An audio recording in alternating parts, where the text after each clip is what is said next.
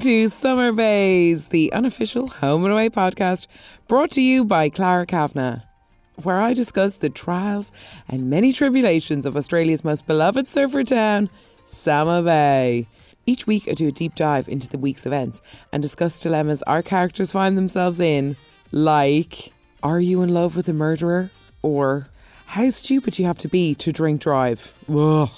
Get ready to feel closer each day to home and away.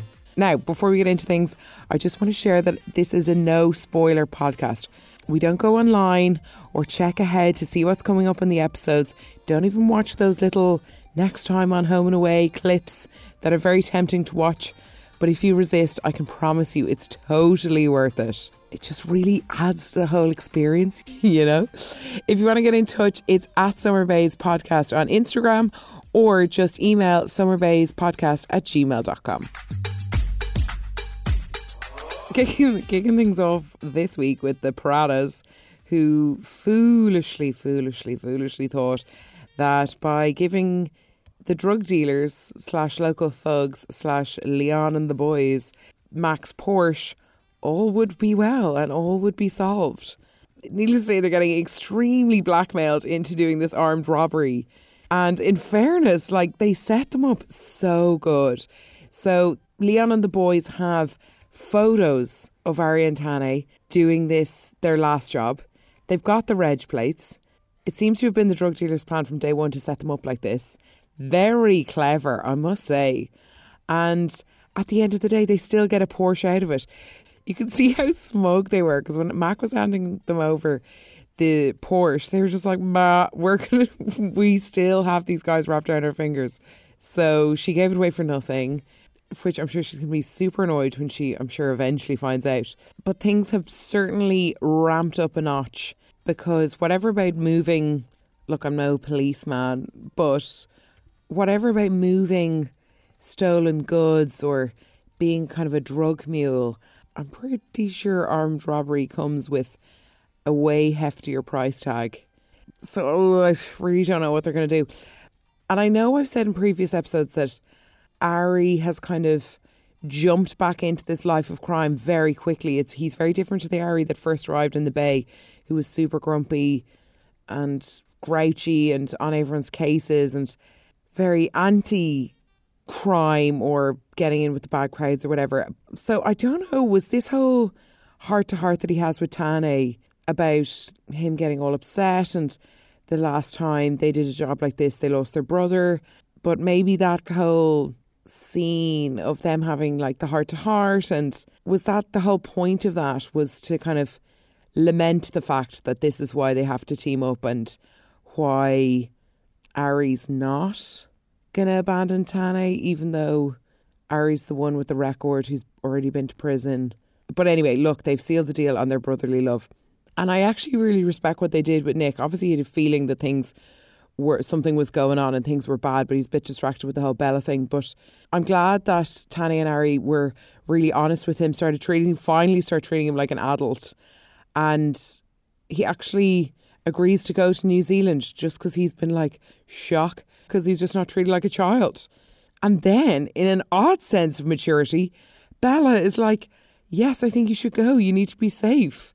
Which I just couldn't believe. I was like, oh, I thought this was going to turn into a whole big saga with Bella going off to Ryder being like, where is he? Why is he leaving? Yeah, took me by surprise. But I think Bella is right. The Paratas would not be shipping off Nick if they weren't really scared. So I think it's kind of like, well, you just have to go.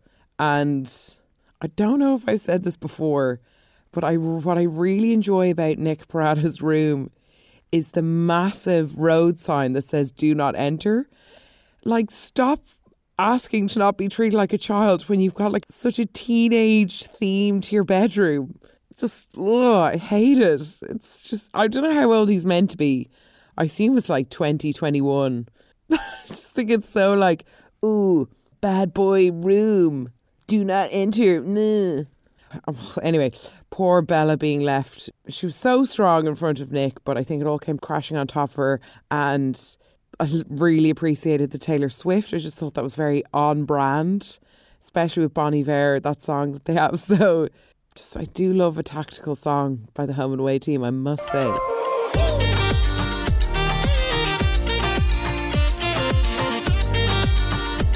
And speaking of Bella, so her poor whole world has been turned upside down. They've lost Willow. She can't even go in to visit Colby. And Dean is just not being a great support. Like, I know he has prison PTSD. He's kind of coming to terms with losing Ziggy, Jai, now Colby, and now Willow. And Ziggy is just being the absolute worst. Like, can we not just give him a break? Nobody will do that. Mac's the only one who's doing it. And Ziggy keeps bailing on trying to comfort him. Look, I know she's in a weird position because she doesn't want to give him false hope, and that's fair enough. I don't know, I just kind of think she's being a bit of a coward about the whole thing. And in fairness to Dean, like, he needed to go and blow off some steam. He's lost so much. Like, in this kind of time of his life, he's allowed to spiral. And if he wants to have a rake of pints, he should. But this is where you really miss Willow, because she'd be looking after him. And I know Alf and Ryder were doing great jobs, you know, making him drink water and eat some burgers. But it's just not the same. But then the drink driving, like, that was so bad. Oh, he's so stupid. And that's where I just really miss Willow, because that would not have happened on her watch. And then, like, look, okay, just removing the whole stupidity of the drink driving. I'm sure, like, we've all turned up at ex's doorsteps, like, a bit jarred and, you know, thinking that you can just sort it all out. And it just got a bit sad when he was, like, begging for her, wanting, like, a dog and kids and just wanting to hold her. And I just don't think she did enough to try keep him there, and taking the stance of, like, this is a bit inappropriate.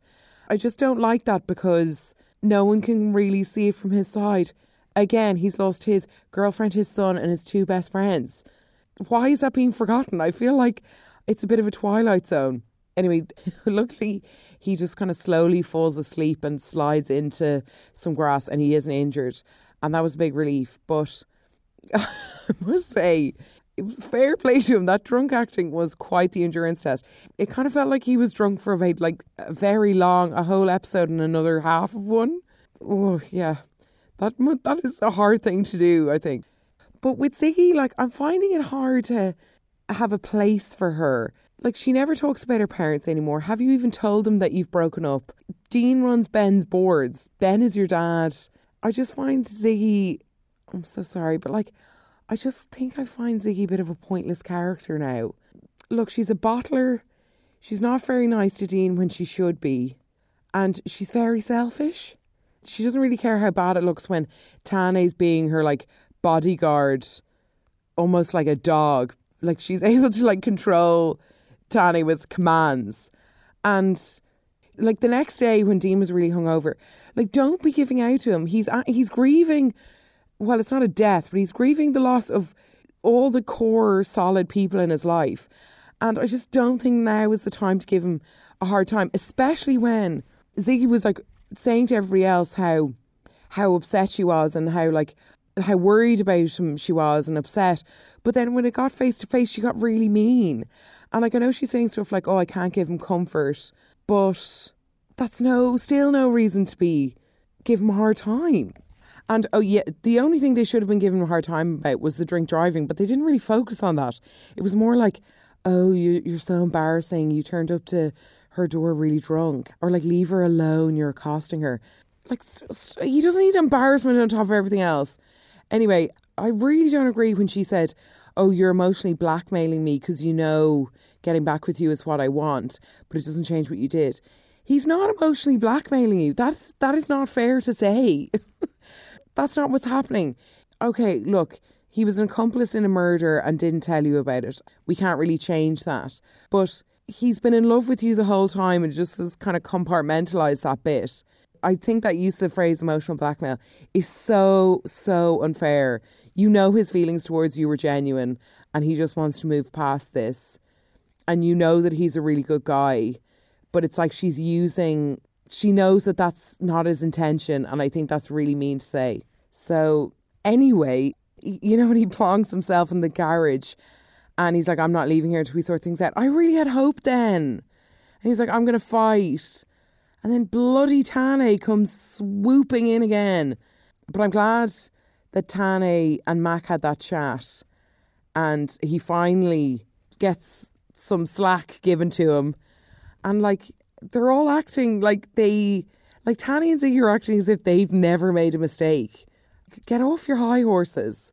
And then it's good then that Dean and Tane have a bit of a heart-to-heart. But Dean really gets into Tane's head. And he's like, oh, your story is mine. She gives you a job, you try to fix each other, then you end up in bed together. And then he's like, no, that's not why I'm helping her. It's like, yeah, I used to tell myself the same. Tane is spooked, and I'm here for it because that's exactly what's happening. It's such a repeat of a storyline. I don't know why. Okay, obviously Tane is so handsome and gorgeous, but it's the exact same storyline. Why the hell is Ziggy interested in somebody who brought you into a world of crime and nearly cost you your job, your freedom? It's a weird avenue to go down, Ziggy. It's really, really weird. And now what it's done is made Dean speed off to Mangrove River in a spiral we're all familiar with. But this time it's back to his hometown, so only bad things are afoot there, I think. Once again, very rogue of Dino. And meanwhile, Bella is left completely lonely, devastated, abandoned, feeling so lonely. And she's surrounded by all of Colby's stuff. And Dean is really not there for her. And this is where just Willow would be so helpful in bringing them all together. I don't know. I'm kind of interested to see, though, what'll happen to Dean in Mangrove River. I'd say there's going to be a fight or two.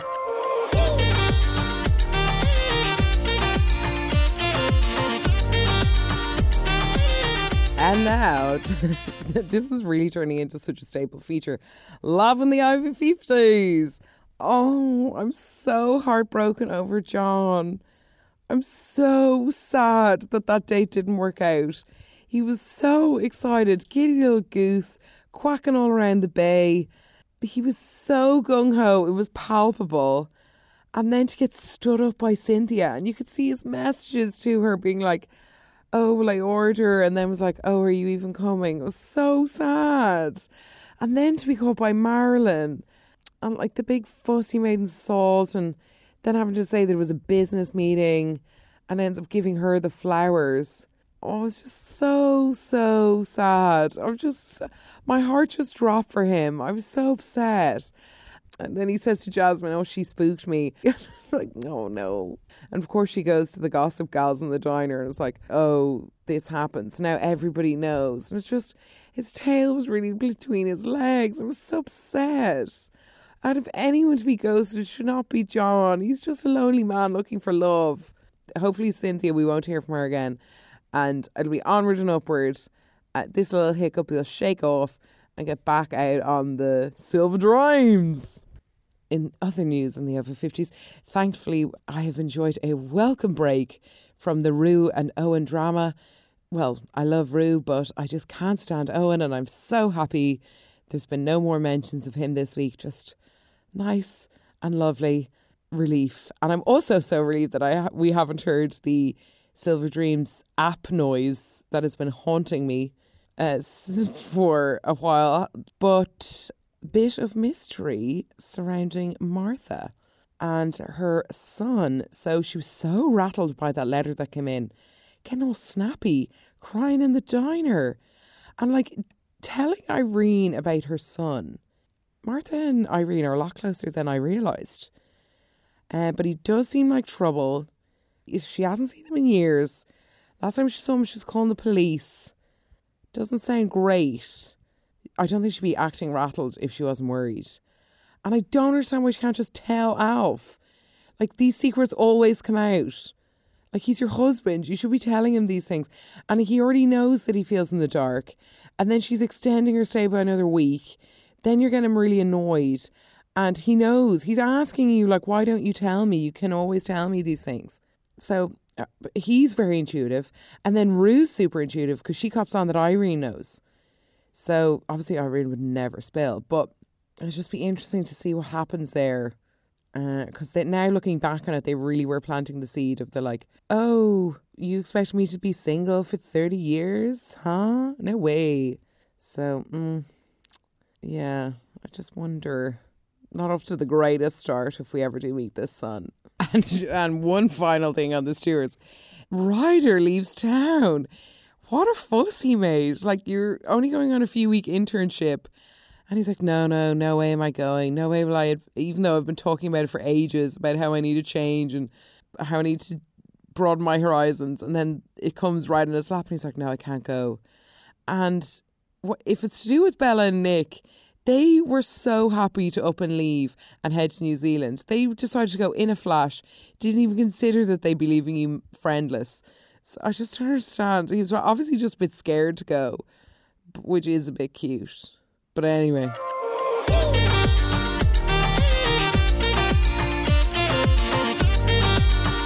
Oh yeah, more trouble in paradise in the Morgan household this week.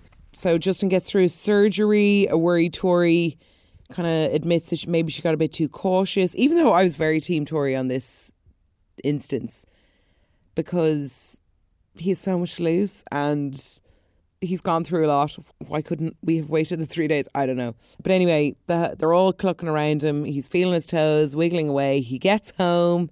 They do Grace's birthday presents and they eventually find Jasmine's bracelet, and Tori quickly realises that she had absolutely no decency. So then Tori confronts and apologises to Jasmine. They're all on tender hooks around her. Where was this on the birthday of Grace? They knew there was only 7 people in attendance, 4 of whom are under the Morgan umbrella. There was 3 extra guests. So when this kind of argusation with Christian, which actually kind of turns into a proper full-blown fight, and Tori kept shutting him down, like, you have no idea what's this about. And it becomes so much more about Tori and Christian than it does about Jasmine at all. And when Tori said stuff like, oh, we have to navigate this so carefully with Jasmine. But you didn't. You did not think about Jasmine on that birthday. You only thought about like playing happy families with Christian. Like there was absolutely no sensitivity.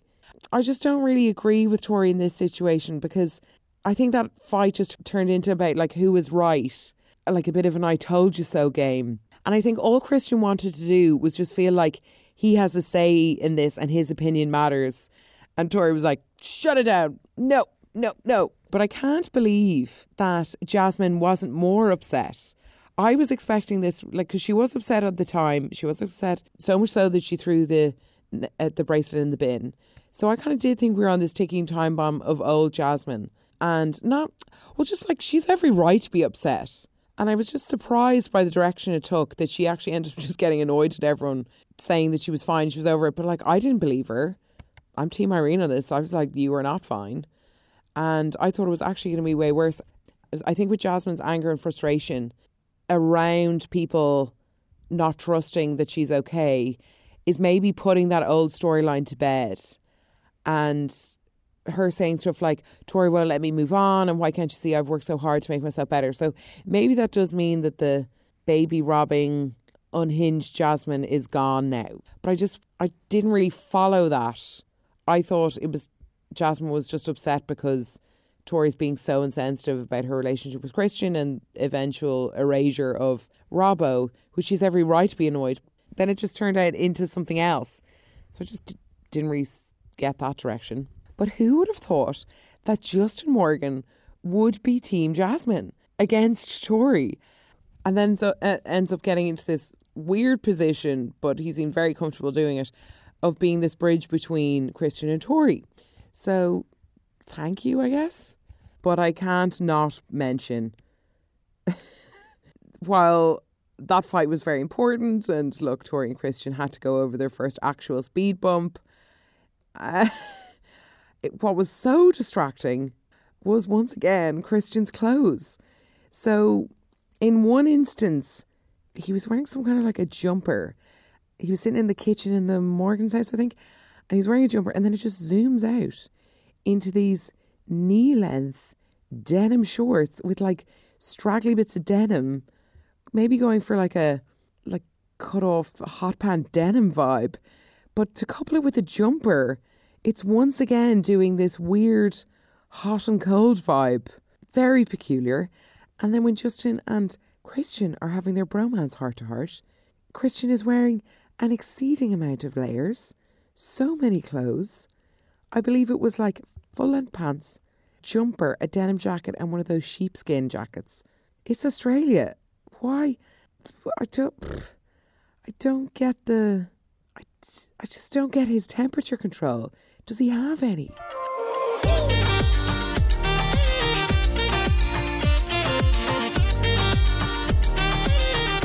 And on we come to Taylor and Angelo. It was interesting to see all this heart-to-heart she was having with Jasmine. They're going on runs. Jasmine is encouraging Taylor to stay in the bay. Angelo's being really nice. It seems like there's a bit of hope for them. And if they get back together, they totally deserve each other. I just don't think she should take him back. What he did was so bad. And I understand that she cheated on him. I do. But he used her to get ahead in a case. And as she said, Angelo checked out of that marriage long before she did. She was desperate to try and make it work. And he was like, oh, work, I'm like a robot. But what I didn't expect was Angelo to kind of go, well, I think there is hope for us. But you need to figure out how you feel about Colby. Bum, bum, bum. Taylor is Colby's first visitor. What? So maybe she needs to see him to kind of, I don't know what hope you would have. Like, how sad you fall in love with someone and then they end up getting sent to prison for 25 years. Like, you were only really going out a few months. I know you loved each other, but like, you can't really stay in a relationship. There's no hope. Then it just seems like Angelo's second fiddle. Like, if she picks Angelo, you'd be like, well, you obviously aren't, even if you are in love with Colby, you can't be with him. So you're just your second choice anyway because of the prison sentence. I was so sad. I was really sad to see Colby's nervous twitch in the prison, like, playground area. Oh, it's just I'm so worried about him. He doesn't deserve to be there. We kind of does, obviously, but not really. So I wonder what is going to happen now next week when this Taylor Colby showdown. Oh.